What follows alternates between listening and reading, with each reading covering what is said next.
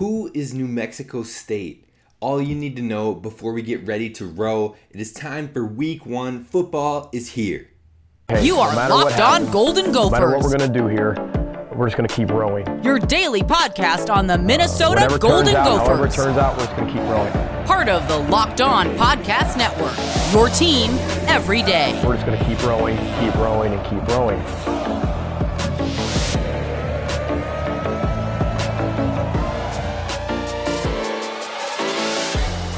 You're listening to Locked On Golden Gophers, part of the Locked On Podcast Network, your team every day. My name is Kane Robb, host of the podcast, former collegiate football video coordinator, and recruiting assistant, here to talk Golden Gophers with you each and every day of the week, Monday through Friday. It's back. It is week 1. Game day is Thursday. We've got a shortened week, so we got to talk about the opponent. We got to talk about what you need to know when it comes to this week's opponent, which is New Mexico State. Be sure to follow anywhere you get the podcast and leave a 5-star review, and also subscribe on YouTube where we are building the community. Now, like I said, we're jumping into the opponent today. So we'll talk a little bit about who they are, that the changes that have come to the program, New Mexico State. Then we're going to talk about the tendencies that they had in this first game played, tendencies that their head coach has had in the past, and breaking down the strengths, weaknesses, opportunities, threats. And then we're finally going to close out with key players on their roster. So let's dive in. Like I said, we're jumping in with the coaches and changes and things like that first. Well, New Mexico State in the last 3 full seasons. So again, we're throwing out the COVID year because the COVID year it's different. It hits different. It's not the same. Now, I'm not saying the teams that won that season or had good seasons, they don't get to count it, but in most occasions, it's hard to not scrap that season. So the last 3 full seasons, 7-29 overall record for New Mexico State, but there's a new energy there. They just had, in their first game in the past 3-4 years, they had over 20,000 fans at their home game. That's the first time in multiple years. There's a new energy. There's a new vibe. Players have been interviewing, saying like they like the feel. They like the style of what is happening there. So things are changing. Times are a-changing. So that said, there's a lot changing within the program as well. There's a new head coach, a new offensive coordinator, and a new defensive coordinator for New Mexico State. For those of you who don't know, Coach Jerry Kill is the head coach, former Gophers coach. He is the new head coach. He was cheered on here during his time with the Gophers, but things have gotten, tense between Jerry Kill and now Minnesota fans, and it's all just based on drama that has happened around here. Now, he was here from 2011 to 2015. He went 29-29 before leaving the program with a medical emergency or due to health problems and stepping away from the game, but then he got back into coaching relatively quickly after that. The last 2 years, he's been at TCU, serving as the assistant to the head coach and then the interim head coach. Overall, there's usually no harm but no foul for coaches that are leaving their old teams and they're coming to different programs. People celebrate them, you thank them for what they've done, but you're ready to move on. But the parting between Jerry Kill and Minnesota has gotten pretty ugly and dramatic, with Kill questioning if he'll even shake PJ Fleck's hand at the game this week. And also he states that PJ Fleck doesn't care about his player.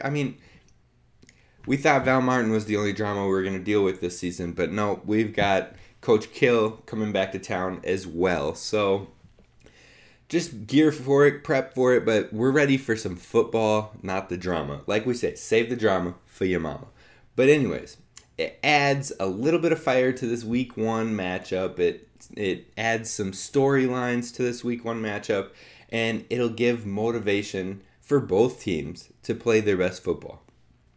Now, the offensive coordinator is Tim Beck. He followed Coach Kill from TCU, where they had some time shared together. But besides at TCU, Tim Beck has coached at Pittsburg State in Kansas. Not Pittsburgh like Pennsylvania, but Pittsburgh, Kansas, without the H. And he coached at a D2 school there. That's Pittsburgh State. Sorry about that. From 1987 to 2019. He coached there in some capacity during that long, over 30-year span. And then the defensive coordinator is Nate Dreiling. He served as the defensive run game coordinator and the inside linebackers coach for the FCS. My bad again, whatever. FCS school, Southeast Missouri State. And prior to that, he had spent a year and a half with Oregon under Coach Mario Cristobal as a defensive assistant. And he also served 3 years as a coach at Pittsburgh State with Tim Beck. So they have some experience together prior to this experience as well. So lots of changes. And how will that affect the impact of this game? How did it turn out for their game this past Saturday in week 0? We're going to talk about that next. But first, let's talk about a message from our friends over at the NHTSA. Are you one of those people who thinks it's okay to drive stoned? What's the worst that can happen? You end up driving below the speed limit. It's no big deal, right? Wrong. The truth is, your reaction time slows way down when you're high. You not only put yourself in danger, but everyone around you. Talk about a buzzkill. Stop kidding yourself. It's not okay to drive high. If you've been using marijuana in any form, do not get behind the wheel. If you feel different, you drive different. Drive high, get a DUI. Alright, so thank you for tuning in to Locked On Golden Gophers, part of the Locked On Podcast Network, and thank you for making us your first listen when it comes to daily Gophers sports. So we're going to get into the opponent breakdown. We're talking New Mexico State all day today. Tomorrow, we will talk about key players for the Gophers in this matchup and things we need to do to walk out with the win.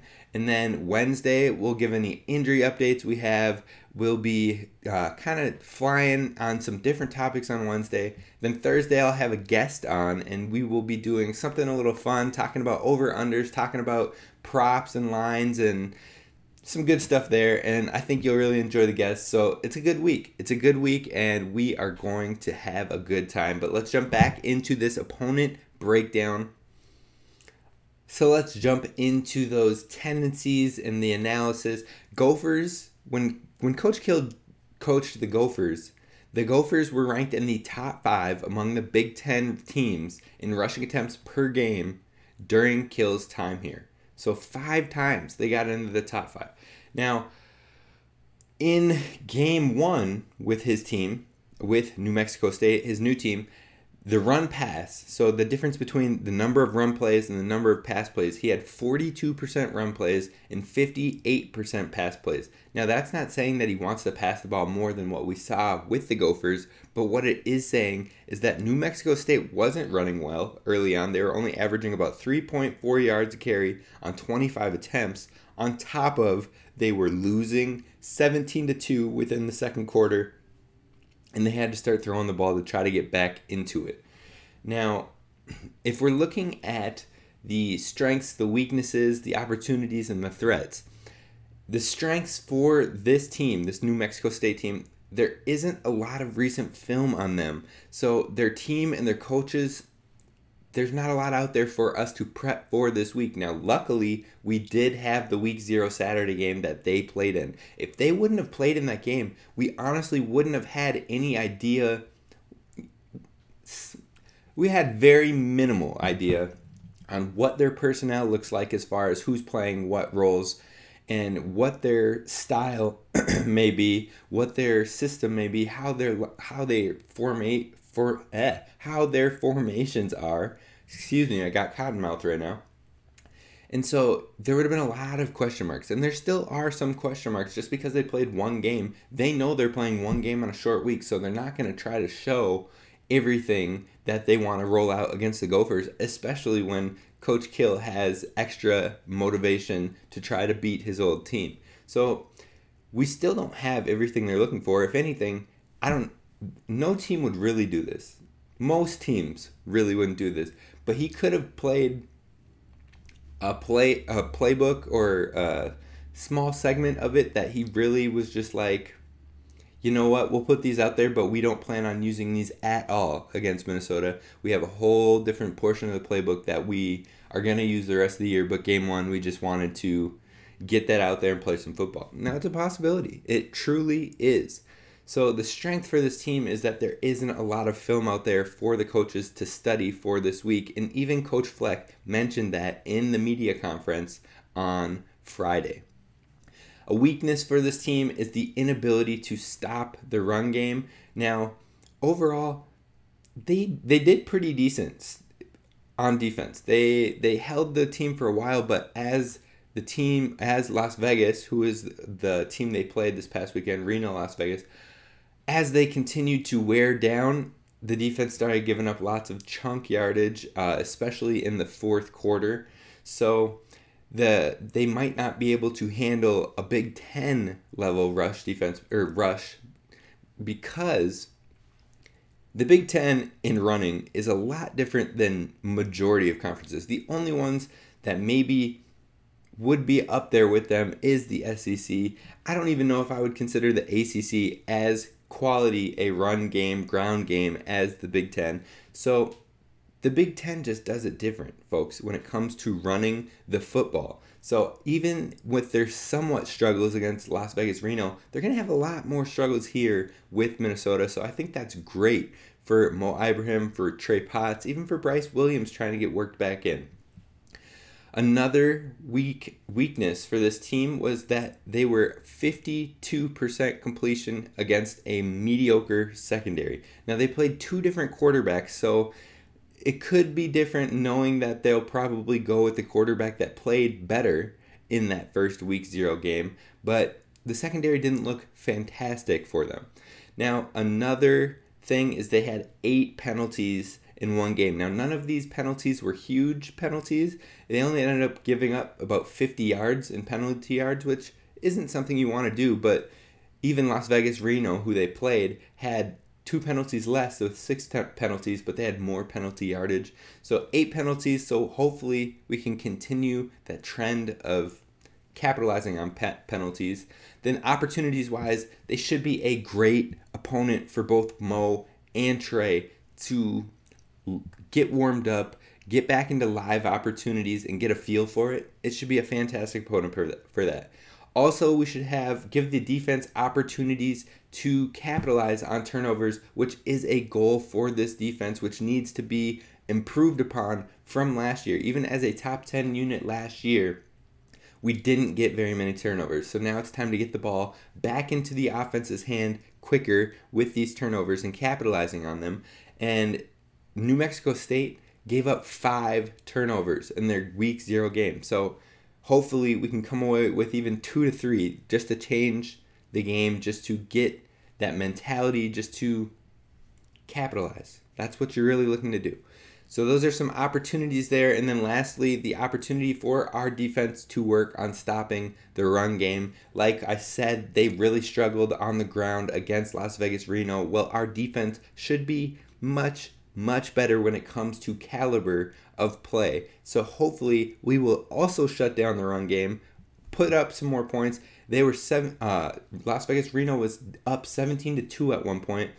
Hopefully the Gophers can build a gap like that, or even bigger, to really focus on the strength of their defense, which is the secondary, and allowing them to cut out the pass game and the run game, causing lots of trouble for New Mexico State, and allowing the Gophers to really hone in and get in their bag as far as putting it all together. It's the perfect opponent to clean up what we're coming out of camp with. You come out of camp, there's going to be some rust, there's going to be some mistakes, but this is the perfect opportunity to capitalize and clean up and get ready to move towards those week 3, week 4 games where things will get real serious.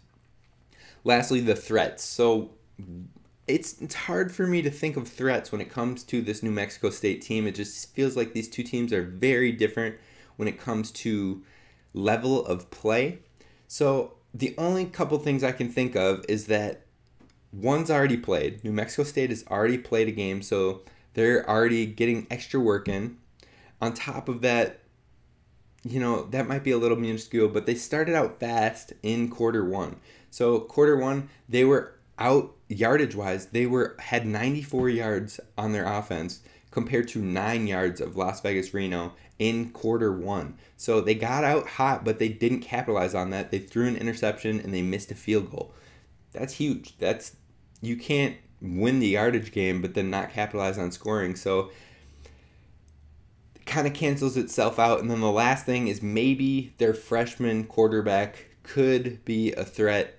He only played late in the game because their initial starter was struggling. But, based on that, the new freshman probably will start this game. Now, we'll talk about him to wrap out the players, a couple players to keep an eye on, key players for New Mexico State. But first, I just want to talk about their last game versus Las Vegas Reno. They lost 23-12.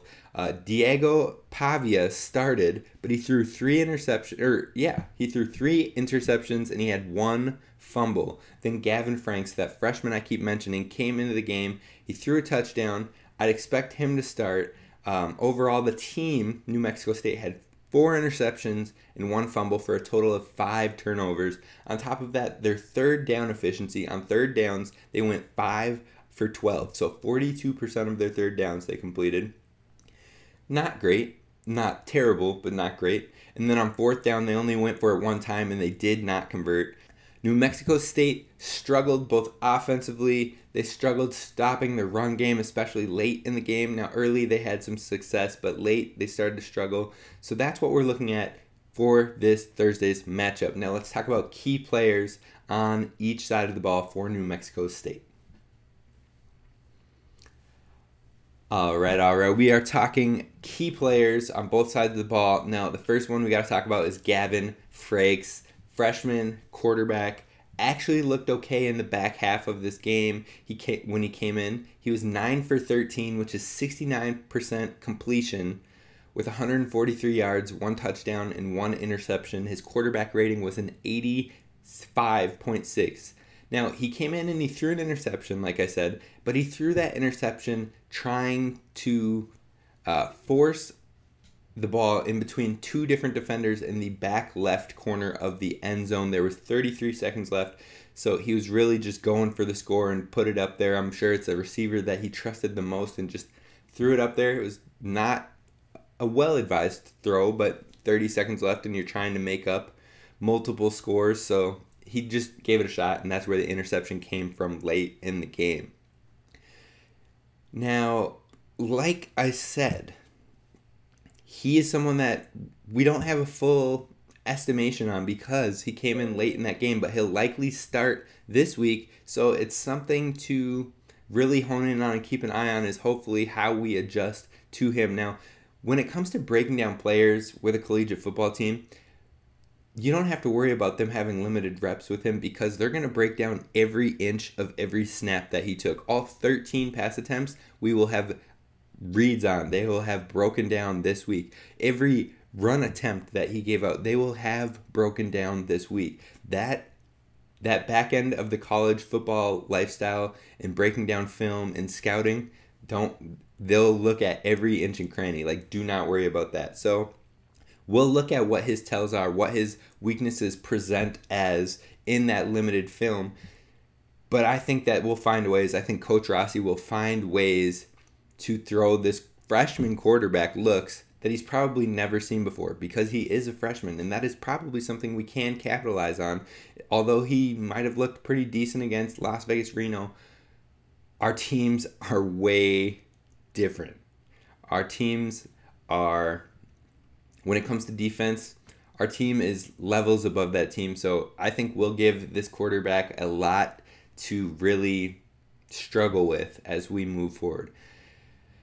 Now, another player on the offense is Justice Powers. He's a wide receiver, senior. 2 receptions in this past game for 74 yards. 1 was a long bomb, 67 yards. He has great size at 6'4", which is an advantage over our cornerbacks. Our cornerbacks don't have the size like that to match up. I believe T-Time is our tallest cornerback. He's 6'1", so he'll have a good 3 inches on him still. We'll see if that is an advantage at all, but I expect our guys to be more physical, more aggressive, and really attack the ball, so I'm not too worried overall. Cordell David is another, and the last guy we're going to talk about on the offensive side. He's a junior. He's a wide receiver. He had 7 receptions, 56 yards, and a touchdown. Their only passing touchdown of the game went to Cordell David. He also saw the most targets on their team, and he is 6'3", 195. So they do have some big wide receivers, but again, I don't think it's anything that our secondary cannot handle. Now let's flip to the defensive side of the ball where we'll talk about 2 players that stood out for New Mexico State Aggies.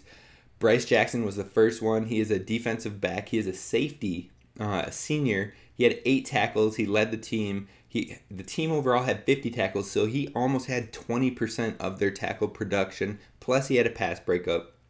He wears number 32, so you can keep an eye on him when he's on the field. He's the second highest graded safety on PFF from that week 0, from the first week of games. He had an 80.1 in coverage, so he was pretty solid for them overall. And then you've got Chris Ojo. He's a linebacker, senior, 7 tackles and 1 tackle for loss. He was the 6th highest graded linebacker from week 0 for PFF grading. And he also was solid in the pass coverage with a 72.1. So those are the players to keep an eye on. That's the breakdown for New Mexico State. I don't see this game being a struggle for the Gophers overall, but I do see it being a lot of storylines throughout this week, something to keep an eye on, but just get ready for football, folks. It's here. We're ready. It's time to row, and this is the show where we'll always continue to row. Thank you for listening to Locked On Golden Gophers. We will talk tomorrow about the Gophers side of things and players to hone in on for this matchup. That'll do it. I'll see you tomorrow. Have a good one.